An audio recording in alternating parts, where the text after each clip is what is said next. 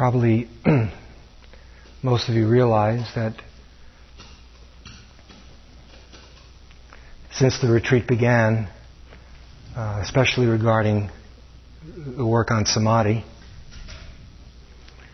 essentially there have been a few very simple basic ideas that we've been warming up and serving over to you each day, sometimes adding a little different spice or dipping it in honey, but the ideas have been a few basic ones, and we've been repeating them over and over again.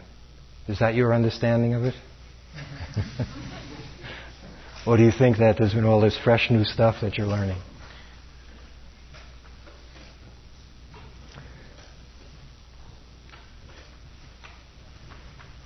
The idea of Samadhi is a simple one. The carrying out of it can be difficult exactly because it is so simple. And that's why we need to reinforce and support and come at this very basic process in so many different ways, which are really the same way. For example, we've been suggesting that you follow the breath, or accompany it with Buddho, or whatever, but it's essentially to select one object out of this very rich universe of possibilities and to devote yourself to that object, to the breath, to let the world of very rich and complex possibilities go. Not only that, we've suggested that if you can, station your attention, find out where the best place is to station your attention.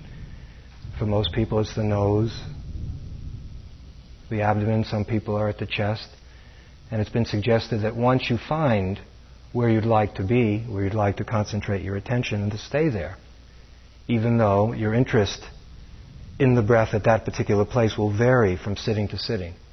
There's no place that you're going to pick that will be the perfect place to watch the breath from sitting to sitting, from here to eternity. So all that we're asking is that you find something that's reasonable, settle down, and begin to pay attention through thick and thin. So you have one object, and it's in one place, and it's the summertime, and all the possibilities of, talking and bicycling and playing tennis and swimming and eating and so many things that we could do, that we know how to do, that we have done, and that we assure you will do again.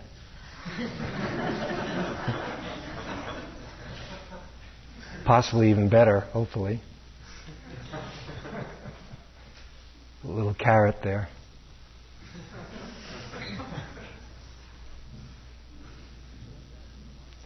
So that's asking a lot of a person to relinquish, in a sense, as we pointed out last night or a few nights ago, to renounce, in a certain sense, to renounce the world.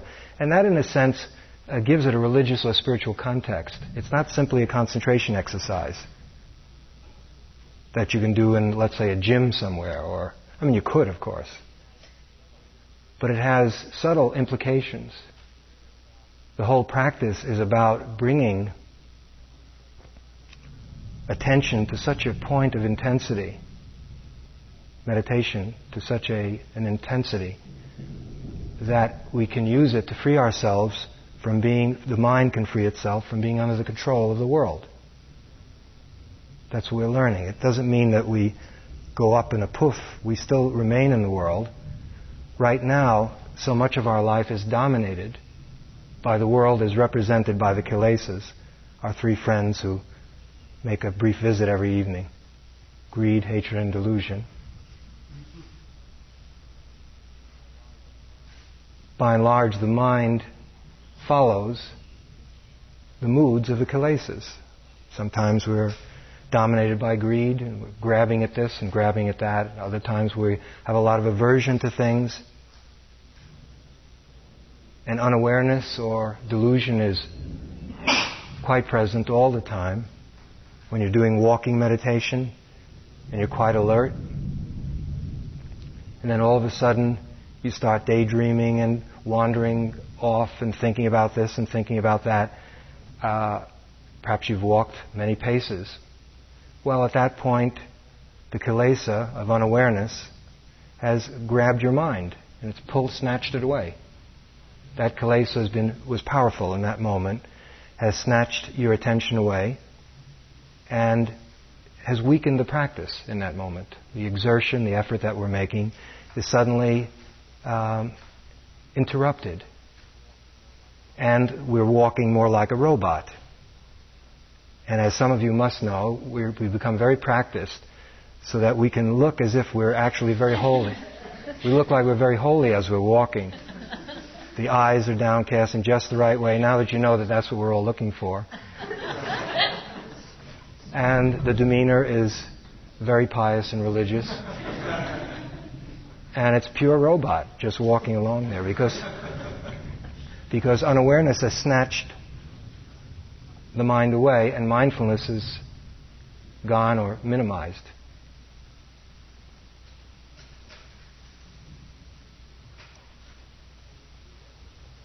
And the retreat has, I think, in reflecting tonight, there have been more than any retreat I can remember, I don't know about doing, but certainly teaching. We've had to say no to so many things. You know, it's become a kind of joke.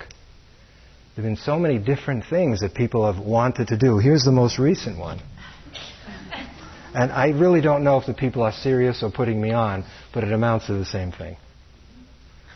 For those of you who have not been here for the entire retreat, there have been many notes, and I've had to make many comments about button up your shirts, don't bring beepers in here, take that perfume off and aftershave lotion off, don't talk in the kitchen, don't talk in the dishwashing room, please don't bicycle because it gives the place a kind of festive health spa atmosphere. And there's more that goes on and on. Some people just never give up. Here's this one. What about love notes between one another? Notes full of compassion, tenderness, and loving kindness.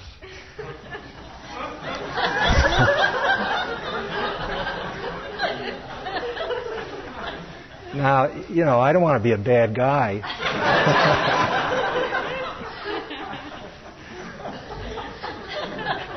And say that we only care about following the breath. We have no interest in loving kindness or tenderness or love, for that matter, or couples or anything else.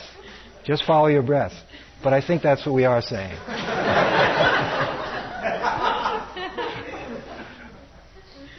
Temporarily. Yeah.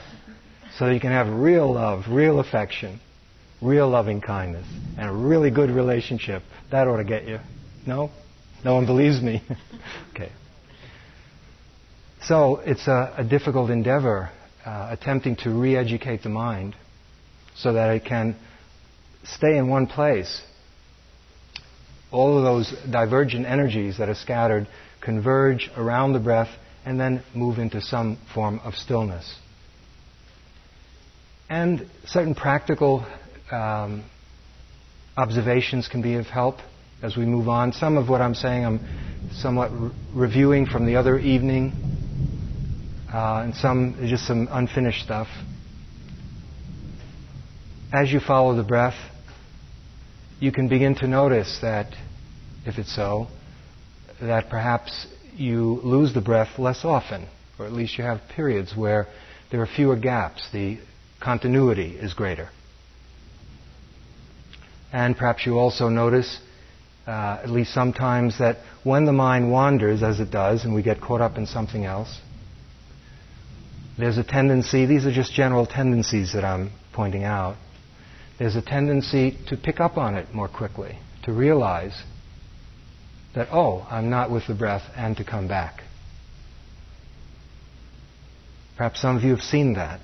Perhaps you're seeing, those are two very concrete steps, concrete observations that one can make about their own practice. Because that's what happens. Quite simply, there is more continuity after a while. You're able to be with breaths more in a row, in an uninterrupted way. And when you're taken away, something in us begins to know it more quickly. begins to grasp that we've been taken away, and then it comes back. As you watch your breath, perhaps you're finding that there's a tendency to wander more on the out-breath than on the in-breath, or the other way around. If this is so, then a little bit of extra attention, if you see that you have that tendency, let's say it's on the out-breath, then just a little bit of extra attention on the out-breath can make quite a difference. Now, every time we are attentive, we're mindful to even one in-breath or one out-breath, it's worthwhile. It's a very humbling activity, this coming back over and over again.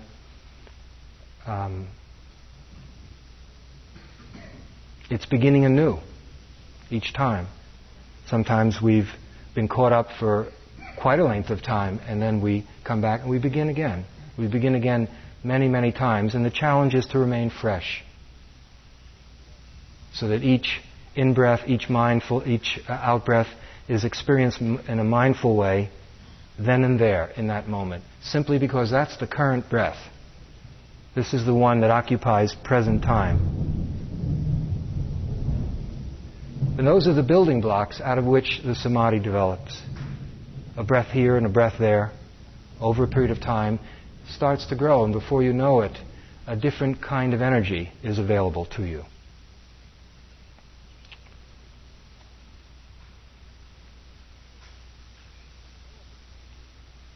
Some of the training, I hope, is beneficial in its utter simplicity because of the complexity of our lives for most of us. Just having this one thing to do and do well over and over again can bring a certain amount of joy, especially as it gets going. And that can be quite instructive when we realize that happiness isn't necessarily having lots of things or an enormous variety in every sphere of life. It really doesn't necessarily have to do with that at all. It has to do with the quality of consciousness that we bring to whatever is happening. Often when we're happy, something good happens to us, and we attribute the happiness to the object. Actually, the object has released us from certain kinds of scatteredness and preoccupations and enables us to tap a happiness that's there and available to us at all times. Okay.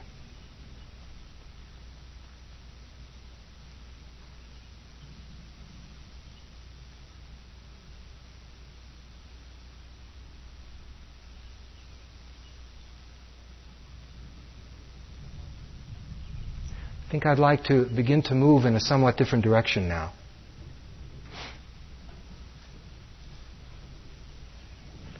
Some of you have been asking questions about Samadhi and Vipassana, Shamatha and Vipassana, some confusion about the difference, about when you do one and when you do the other. And I would like to begin to clarify that as best I can. And as the retreat begins to wind down, we still have quite a bit of time left, and often the nectar of a retreat comes when you least expect it. So it's not that we should ease up, but we're starting to have a bit more peace available, and we're starting to accept the fact that indeed we are here, and we're probably going to be here till the end of the retreat. And some of the worries have gone away, or at least have thinned out. Let me make the bridge between the emphasis on Samadhi, which has been a lot, as you know, and start to shift it into a more balanced view of Samadhi and Vipassana. We began that actually last night in a small way, and then actually this morning a bit.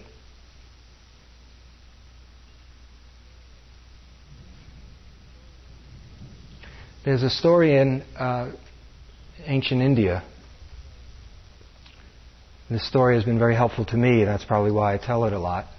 And so that's why some of you have to hear it a lot.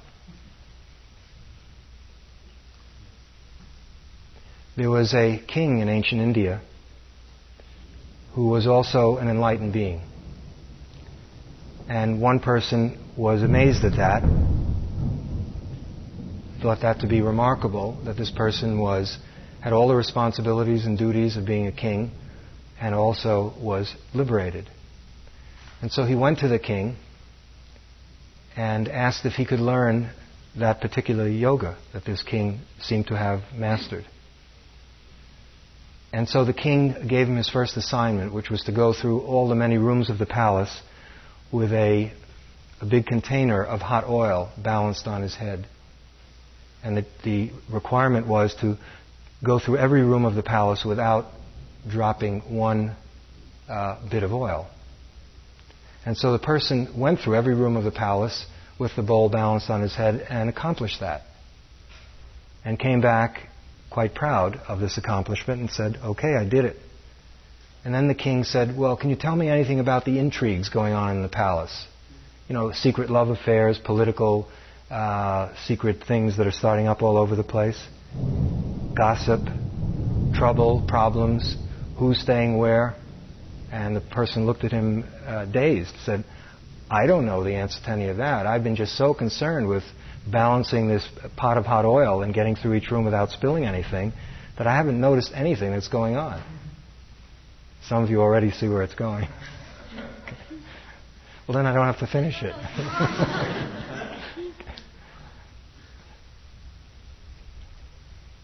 So the king said, "Now that you have learned how to balance that and go through all the rooms, go through the palace again, and this time when you come back, give me a full report about what's going on there." Okay. The first is Samadhi, shamatha, this just keeping the mind on one thing so that it collects itself, it settles down, and it becomes more calm. Taking that calmness that we've developed by placing our attention on this one thing and then investigating the way things are, looking at any aspect of life really, nothing is exempt. That's more, we've now started to move more into vipassana. If you were to follow the breath, you could learn both of these. Sometimes people think that samadhi is the breath and vipassana is everything other than the breath. It has nothing to do with that. It has to do with a mode of attention. So there's the way of samadhi and there's the way of vipassana. And they can operate on the same object. And perhaps to make that clear, let's take the breath, since we've been working with that a lot for the last few days. In the samadhi practice, as you know, you come back to the breath, and we've tried to emphasize keeping it simple, that is, not loading the mind up with a lot to do. The emphasis is more on the continuity of attention. You're with the breath, your mind wanders away, you come back. And the emphasis is on that coming back so that more and more there's a continuous flow of attention. The mindfulness has fewer and fewer gaps.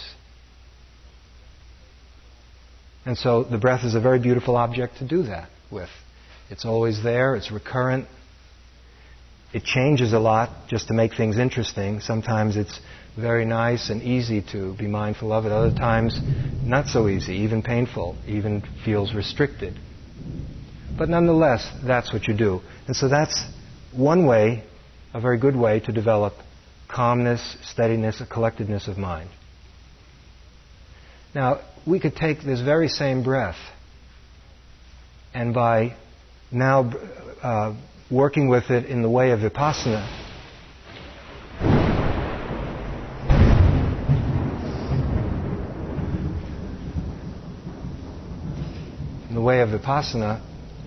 learn very different things.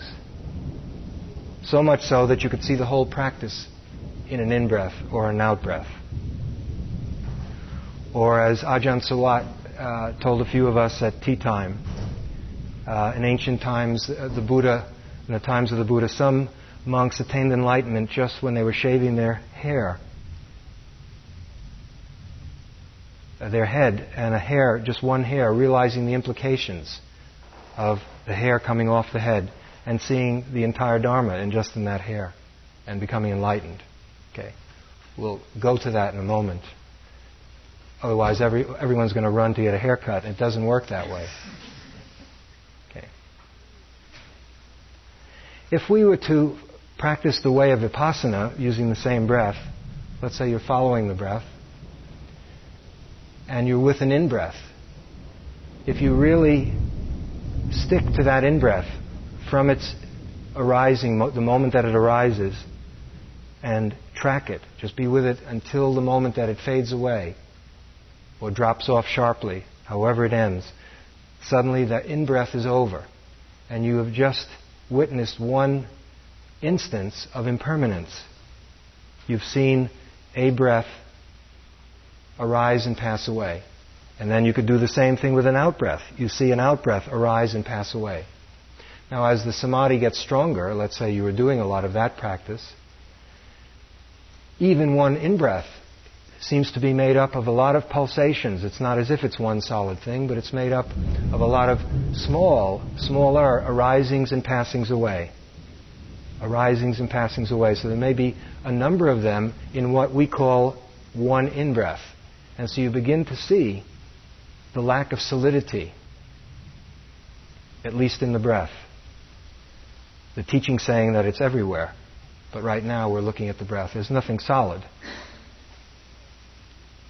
So you've now used the breath as an instrument to promote the development of wisdom. And when we walk the way of vipassana, our attempt is to use absolutely everything that happens to us to promote the development of wisdom.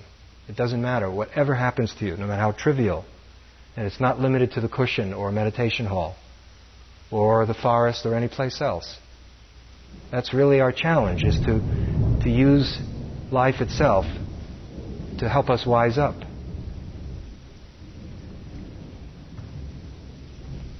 Supposing in following the breath, we're still now following the way of vipassana, and you start to examine a breath very carefully. And sometimes the feeling tone of the breath is very, very pleasant. But sometimes it's not. Sometimes it feels restricted, not full, not free.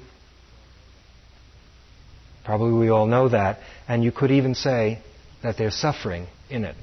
You can feel it. You feel there's something painful or unsatisfactory in this breath right now. Perhaps every one of you has experienced that at least sometimes. At that moment, you've used the breath as an instrument to learn about suffering, about dukkha, about the universality of a kind of psychophysical tension that runs through all of creation. Everything that's alive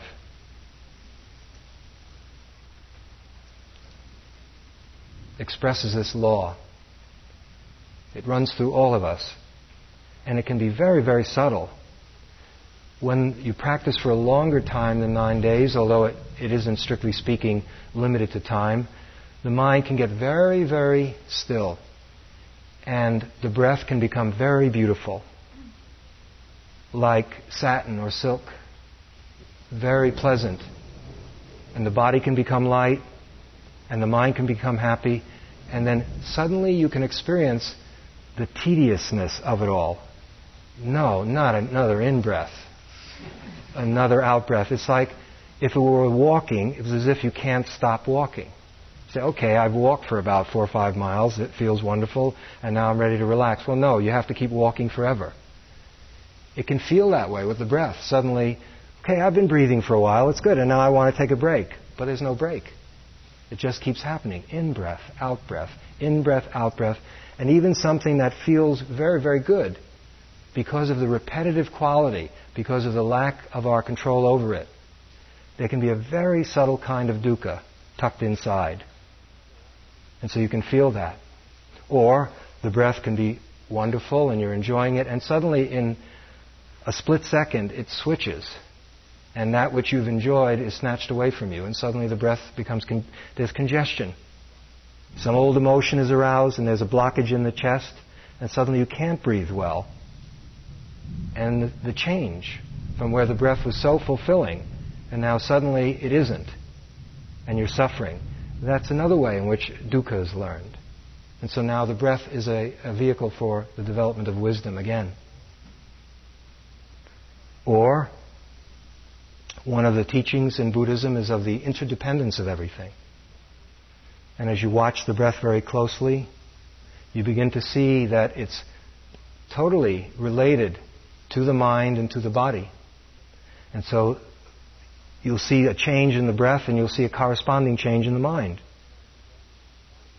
You'll see a change in the breath and the body will change. Suddenly the breath becomes very light and it flows freely and even and deep, and the body feels very light and there's not much pain or no pain even though you've been sitting for a long time. Or it can go the other way around. You change your posture and you find a really comfortable sitting posture and suddenly the breath improves. Or you overeat or undereat or get too much sleep or not enough sleep, and you start to see how everything is interdependent. And that starts to lead to the third very important area of investigation in the way of vipassana, and that is seeing that the breath doesn't belong to us, that it lacks selfhood. It lacks an inherent quality to it. It isn't inherently real. It's empty of an inherent meaning. It lacks a real solid core. You start to see that the breath doesn't belong to us, but belongs to nature. It just keeps going the way it wants to and keeps changing. And you see it as a natural phenomenon, no different than the storm outside right now, or anything else really. It's part of some enormous lawfulness that's unfolding, and we're not outside of that process. We are the process. There's nothing outside of the process. And you begin to see, especially if the mind gets calm, actually, not because you read it a lot in books, you begin to see that there's no breather. You really see there's just breathing, or that you're being breathed. But there's no breather. There's no one who's doing the breathing. There isn't a solid, separate entity that is doing the breathing. And you really see it. Well, now, all of this is learned on the breath. The same breath that helped us develop Samadhi can also help us develop wisdom. Now, I use the breath because by taking the same thing, I hope it makes it clear that it has to do with the way you look at something. It's a way. And that vipassana, of course, can be also developed on the body and on the mind. And there's even a kind of inferential vipassana that can be developed on other people's bodies and minds, or anything that you see in life. The degree to which you see impermanence outside of yourself, or you see suffering outside of yourself in another person. You see impermanence, let's say, and you see an elderly person, or you see someone who you haven't seen for a long time, and you see they've gone through so much change. You can infer. There's a kind of an inferred learning that goes on. By and large, not as powerful as the direct vipassana where we learn it on ourselves. Okay.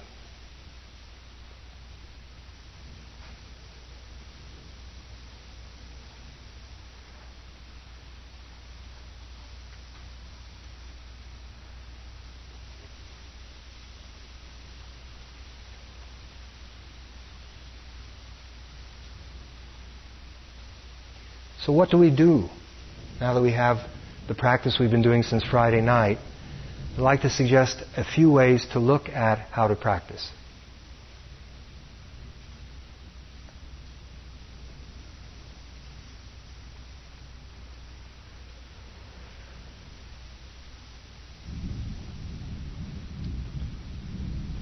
Samadhi and vipassana are meant, or samadhi and panya, wisdom, are meant to develop together. They move on together. Sometimes people talk as if vipassana is sort of leading the way and the strength of samadhi is in back of it. And that's not untrue. But it really isn't that way. They're both being developed in conjunction. They're coordinated. And if you start to look at even how you've practiced so far without having any suggestions, perhaps you'll begin to see that it's very natural that there's a shifting back and forth between the two. Now, we emphasize Samadhi, as you know, heavily. And one reason for that is that at the beginning, most people, and in the West it's really quite dramatic, really need to develop this quality of mind very, very much. Everyone does.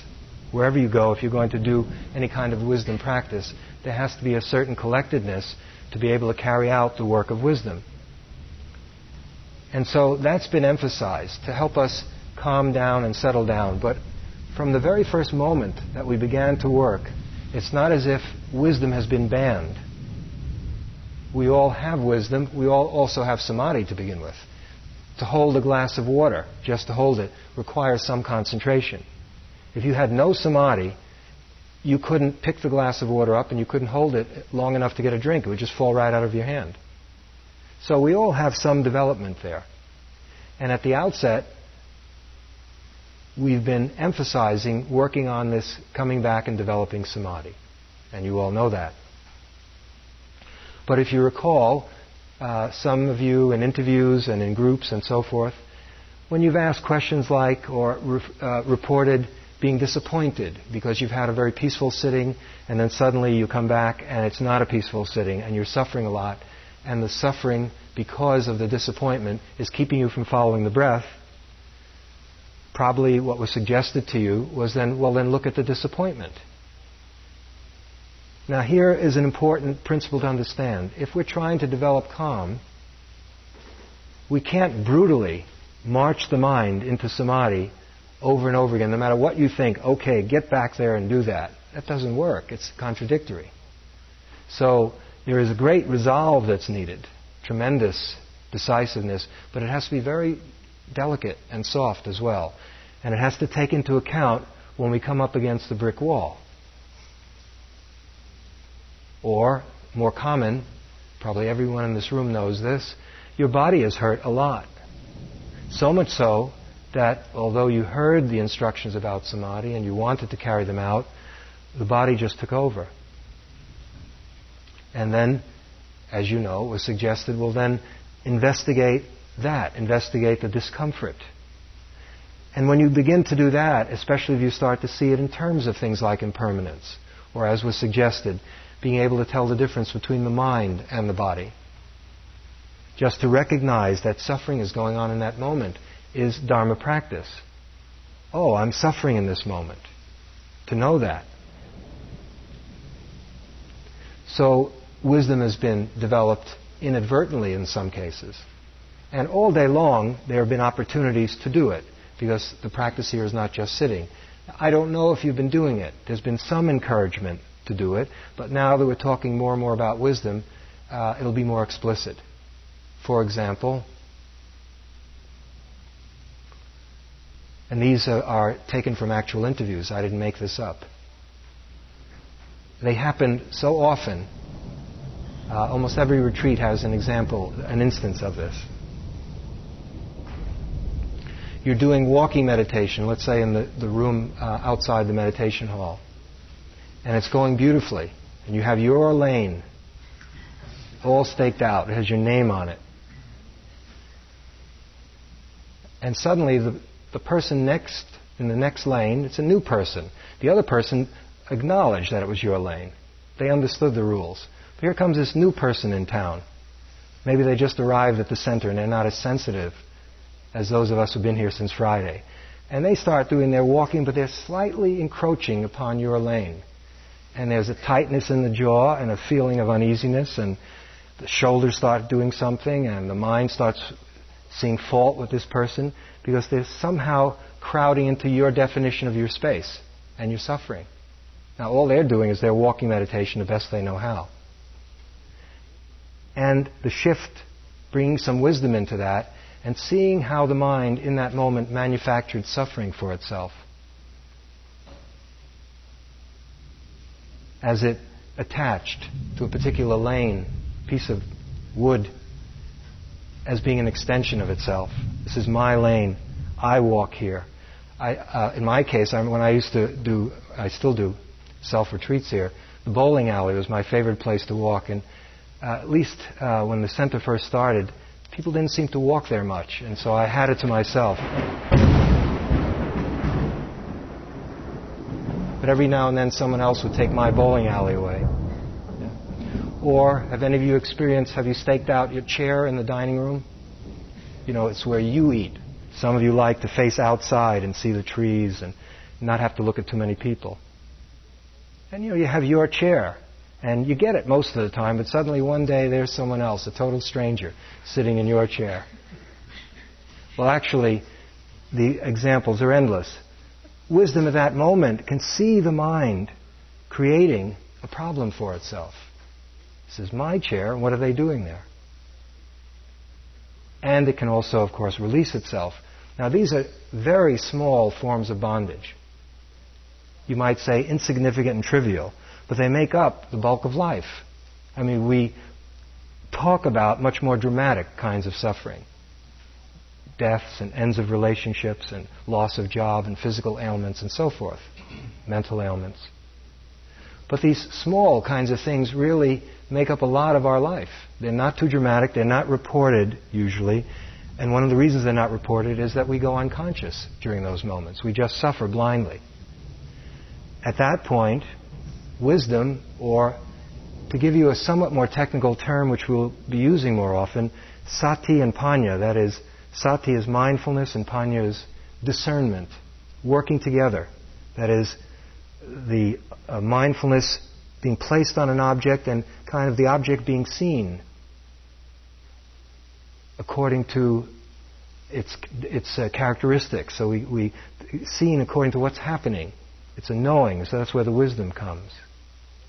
And the ability to apply that, or let's say the inability to apply that, is a hurt to the heart. And if you recall yesterday, it was suggested that Samadhi is a guardian of the heart, and we went into some of the ways in which it is. And Satipanya is the other one, is a guardian of the heart. Because it's wisdom, especially as it becomes more and more part of our life, it's that which supervises how we live. It's watching and discerning what's going on. What is actually happening to me right now? How am I living? And it's in that way that anything can be used to promote wisdom. Now, in order to carry out satipanya, you have to have some samadhi. If there's very little concentration or calm, you're not even going to be able to pay attention to what's happening to you when somebody encroaches upon your walking space. You get lost in it. And so you can see how they work together as partners. Okay, so we've been doing that, and now there have been some questions like, well, should I do this for the rest of the retreat? Just work this way, where you basically are doing the samadhi practice, but if something becomes a problem and really intrudes, then you switch and investigate it. You can do that. That's good. You can also, you see, here's where it becomes very, very artful. I can give you a few guidelines, but more and more what's valuable is for you to learn the art of using samadhi and vipassana in your way as your practice unfolds. And I can give you a bit of a sense of it. And the rest you'll learn as you do it. You can't do anything forever. I mean, sleep is really welcome when we're very tired. But you don't want to sleep for 25 hours or 40 hours. At a certain point, then sleep becomes suffering, and we just want to walk or move. And you can't walk or move forever, so then rest becomes necessary. And it's great to be out in the sun, but at a certain point we have to get into the shade. And it's wonderful to eat, but at a certain point we have to stop. And it's great to talk and laugh and dance, and at a certain point we really want to just be quiet. It's a little bit like that. We also have a right foot and a left foot and a right arm and a left arm. Life is like that, and samadhi and vipassana work that way. So that, let's say, someone asked the question in one of the interviews that their samadhi had gotten very calm. And then there would be a question, well, what's very calm? And that's an important one, and I'll talk to that in a moment. Should I just keep doing samadhi practice right down to the end until Sunday?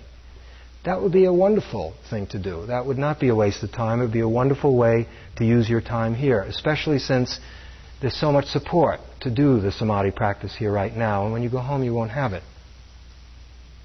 Just staying with that one object.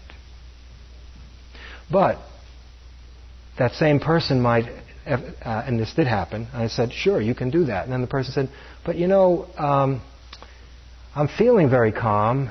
The breath is flowing freely. I'm giving you a few indicators. I'm not talking about the consummation of samadhi. I'm talking about a stage of calmness that is within range for us. And perhaps some or many of you have already experienced it. Relatively, the mind is workable. The breath is flowing freely. That's one sign. The body feels light.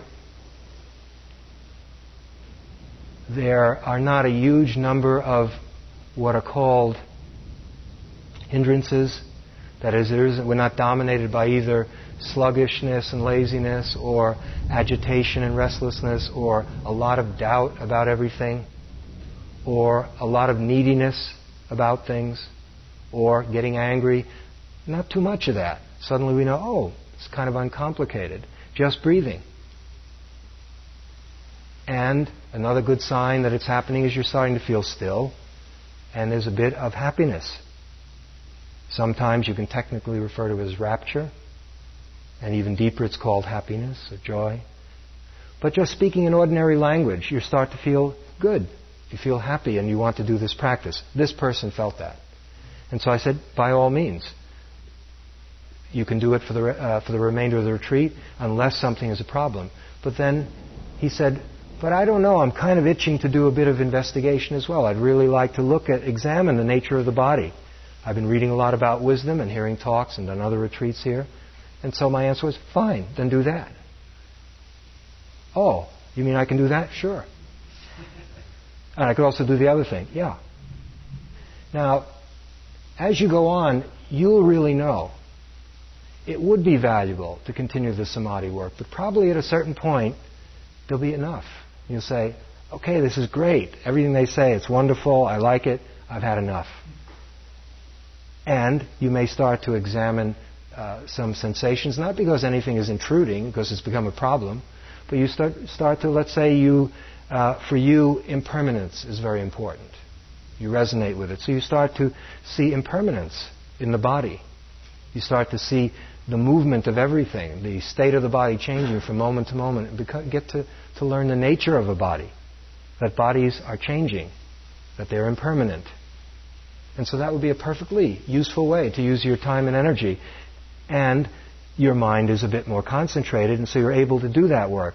Now, supposing you start to do it, and then you find, well, I wanted to do it, and I was all enthusiastic, but I kept getting lost in the bodily sensations, and I couldn't get things in focus for some reason. So what should I do now? You can go back to samadhi and fine-tune the mind again. Do you see? It becomes very artful. We started out in a kind of a classical way of just taking the one object and really working with it. But it's now possible to be more plastic, more flexible. And it mainly depends on you. It's very important to be honest with yourself. There's no particular virtue in doing one or the other, thinking that, well, Vipassana is where it's really at because that's wisdom and that's what uproots. He said yesterday that Samadhi just cuts the grass and Vipassana takes the roots of the grass out, and, well, who wants to just cut the grass? It'll just grow back again. I want to get on to the real thing. But you can't do the real thing unless you learn how to cut the grass. So it's very important to understand that it's not that one is more important than the other. It's that they both need each other and they work together. If you just get locked into one or the other in certain ways, it won't be correct practice and you'll know it after a while. Now, some people apparently do get locked into samadhi, for example, getting all caught up in joy and bliss and rapture. I just don't see that many people. I'm not worried about that. If you have that problem, or you think that you're suffering because you have so much bliss, just break into either Corrado or my door at any time, day or night, and we'll have an on-the-spot interview. But it can happen. There's no question that it can happen. And the main sign is, because there's nothing wrong, let's say you do come into some bliss. For goodness sakes, enjoy it. I mean, that's the fruit of your practice. Sometimes we get a little bit too austere about, well, I don't want to be attached to anything, because that attachment is bad. And suddenly we feel really happy. We've worked hard at our meditation, and here's some fruit. You can be aware and experience the happiness of it all. You don't have to be so worried about getting attached that you don't experience the joy that comes out of the hard work that you've done. It's very inspiring. It gives you energy. You'll want to practice more. Full speed ahead. But if you start experiencing that joy and then you have absolutely no interest in anything else, what I would call the Aunt Jenny phenomenon. I have an aunt, may she rest in peace. We were very close. And any time we started to talk in the family about anything that was unpleasant, she would just put her head on the table and just say, I don't want to hear about that. I don't want to hear about that. Kind of an ostrich thing. Her son tried for, 40 or 50 years to get through to her on certain unpleasant things about his life, and she just didn't want to hear about it. She never did, I don't think.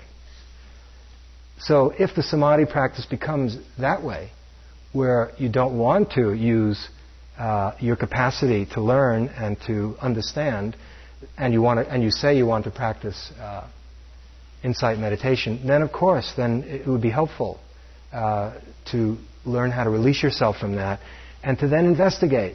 And let's say you're really a hotshot investigator. You've had training in science, and you have a mind that likes to investigate and examine and explore, or you're a naturalist, or whatever it is, and you want to do that. I'd like to see you keep just doing that. At a certain point, you'll be tired of seeing impermanence, or seeing that there's nobody home.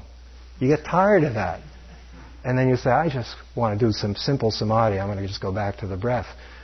What a relief. Just breathe in, breathe out. And then at a certain point, that itself becomes used up. Do you see what I'm getting at? Now, so you have to work artfully. If I had to make a general statement based on beginning to get to know at least about half or two-thirds of you, I would say it'd be wise to keep doing some samadhi work, but you may know something that I don't know. And that's what interviews and perhaps we'll have a discussion group later on in the week is about. The practice has to be made individual. It isn't a kind of a mass-produced, everyone's poured into the same suit or dress. It really has to be custom-tailored. It has to be. Although the principles are the same, the path has to be walked in a very individual way, very idiosyncratic and personal. And you're the one who has to make it personal. And there's a lot of room for moving in different directions, using different techniques, emphasizing one thing or another, and it's part of the practice. And again, as in everything else in life, it's our old friend mindfulness that helps us out. Because it's mindfulness that's in the middle of everything, and it sees if we're imbalanced.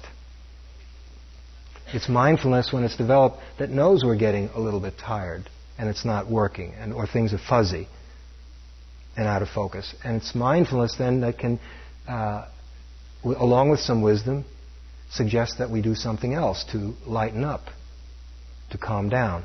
Do you get a sense of that? Now, there's also another dimension which is a very important one, again having to do with individual differences. Some people, right at the outset, take quite naturally to samadhi practice. They just love it. Some people like to become obsessed with one thing. They really enjoy that.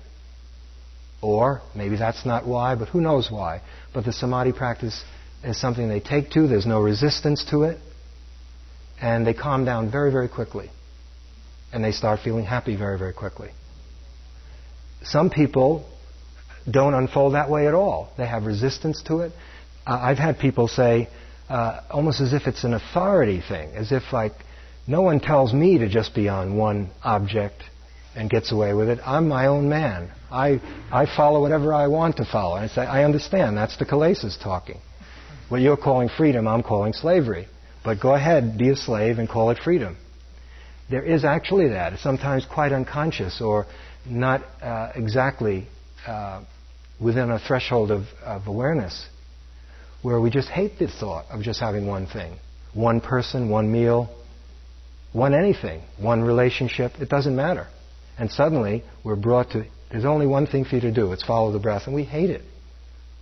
And we would much rather examine a wide variety of things. We've had a lot of experience doing that. Or some people have an intellectual bent and have done a lot of inquiry and investigation and actually can do reflection in a good way. And are much more drawn to the wisdom side of this partnership and actually can get going in certain ways through reflection. And although it's not strong enough because there isn't enough samadhi, some useful understandings can come about which then can lead to some calmness. Now, whichever one you may think you are at this moment, it also changes. So that there are a lot of surprises, and if you get comfortable with that one, it's a big help. Some people who start off, who get the samadhi right away, they love it, there's no resistance, emotional resistance, and they get very calm quickly. Often, later on, it becomes hard for them to do it. In other words, it's very easy for a certain period of time, months or even years, and then suddenly, without any way of understanding, it becomes difficult. And other people who find it difficult, suddenly there's a sitting or a day and something clicks, and from that point on there's no problem with samadhi. They just go deeper and deeper into it. It's not that we have to investigate all of this stuff so much. It's more to just being in the moment and being honest with ourselves is what helps us. Now, I just want to finish up. I'm going to do this. We're going to spill over into interview time a little bit, not much, I hope, because it will lay some of the groundwork for something that Corrado is going to do tomorrow night. And to give you, I would feel there's a lot more, of course, that could be said about samadhi, but this is an important application of it that I think you need to know about.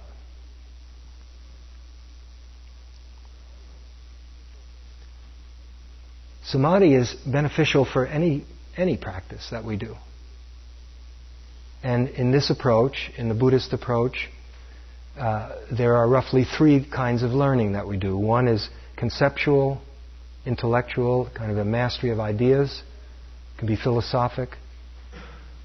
Learning the Dharma that way can be extremely important.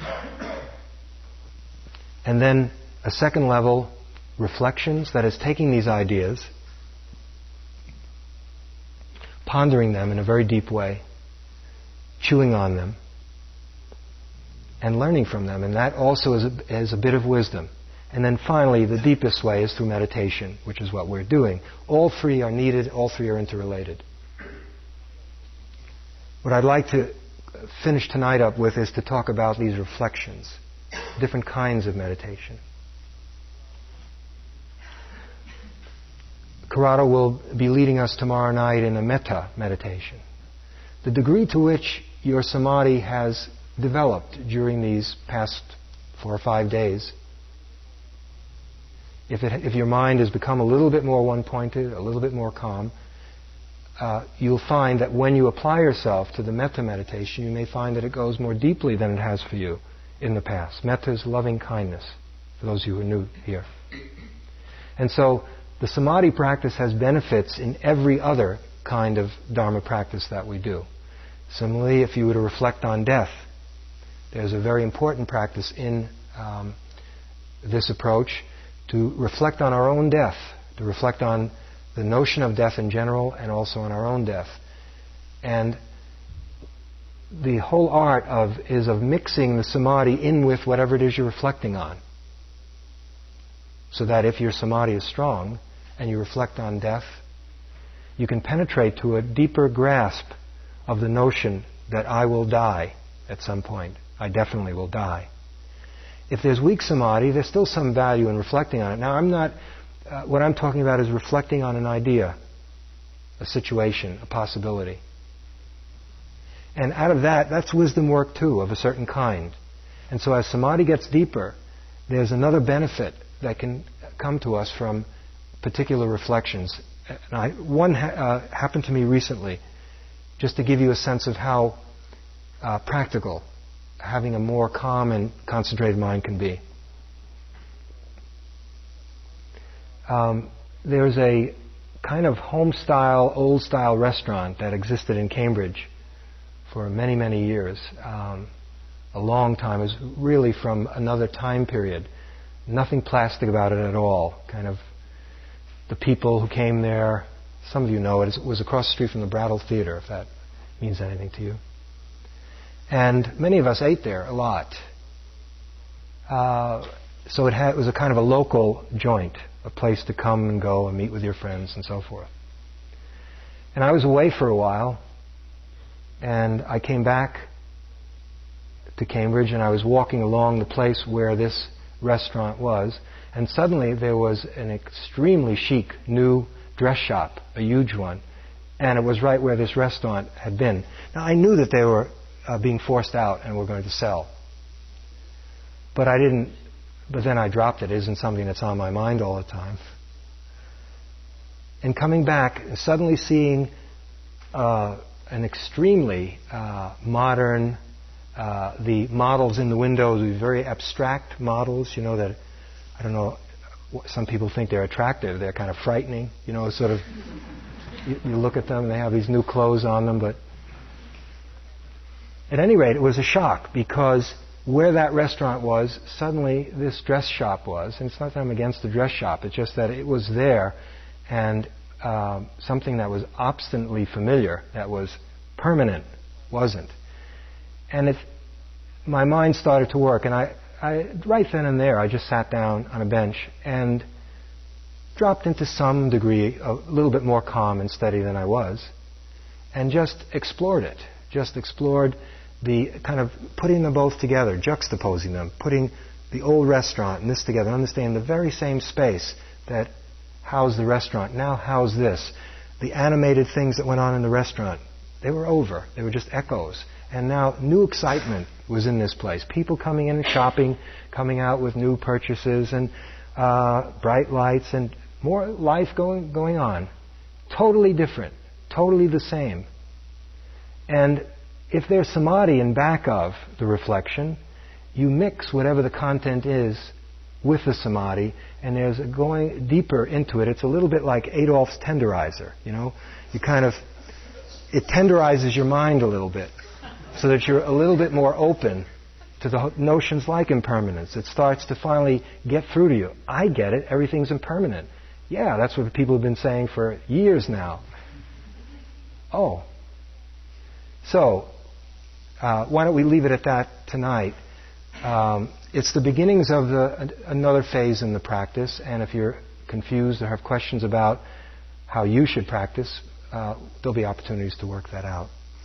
Why don't we just have a few moments silence?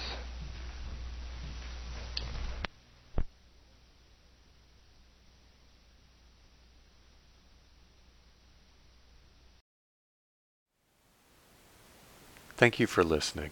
To learn how you can support the teachers and Dharma Seed, please visit dharmaseed.org/donate.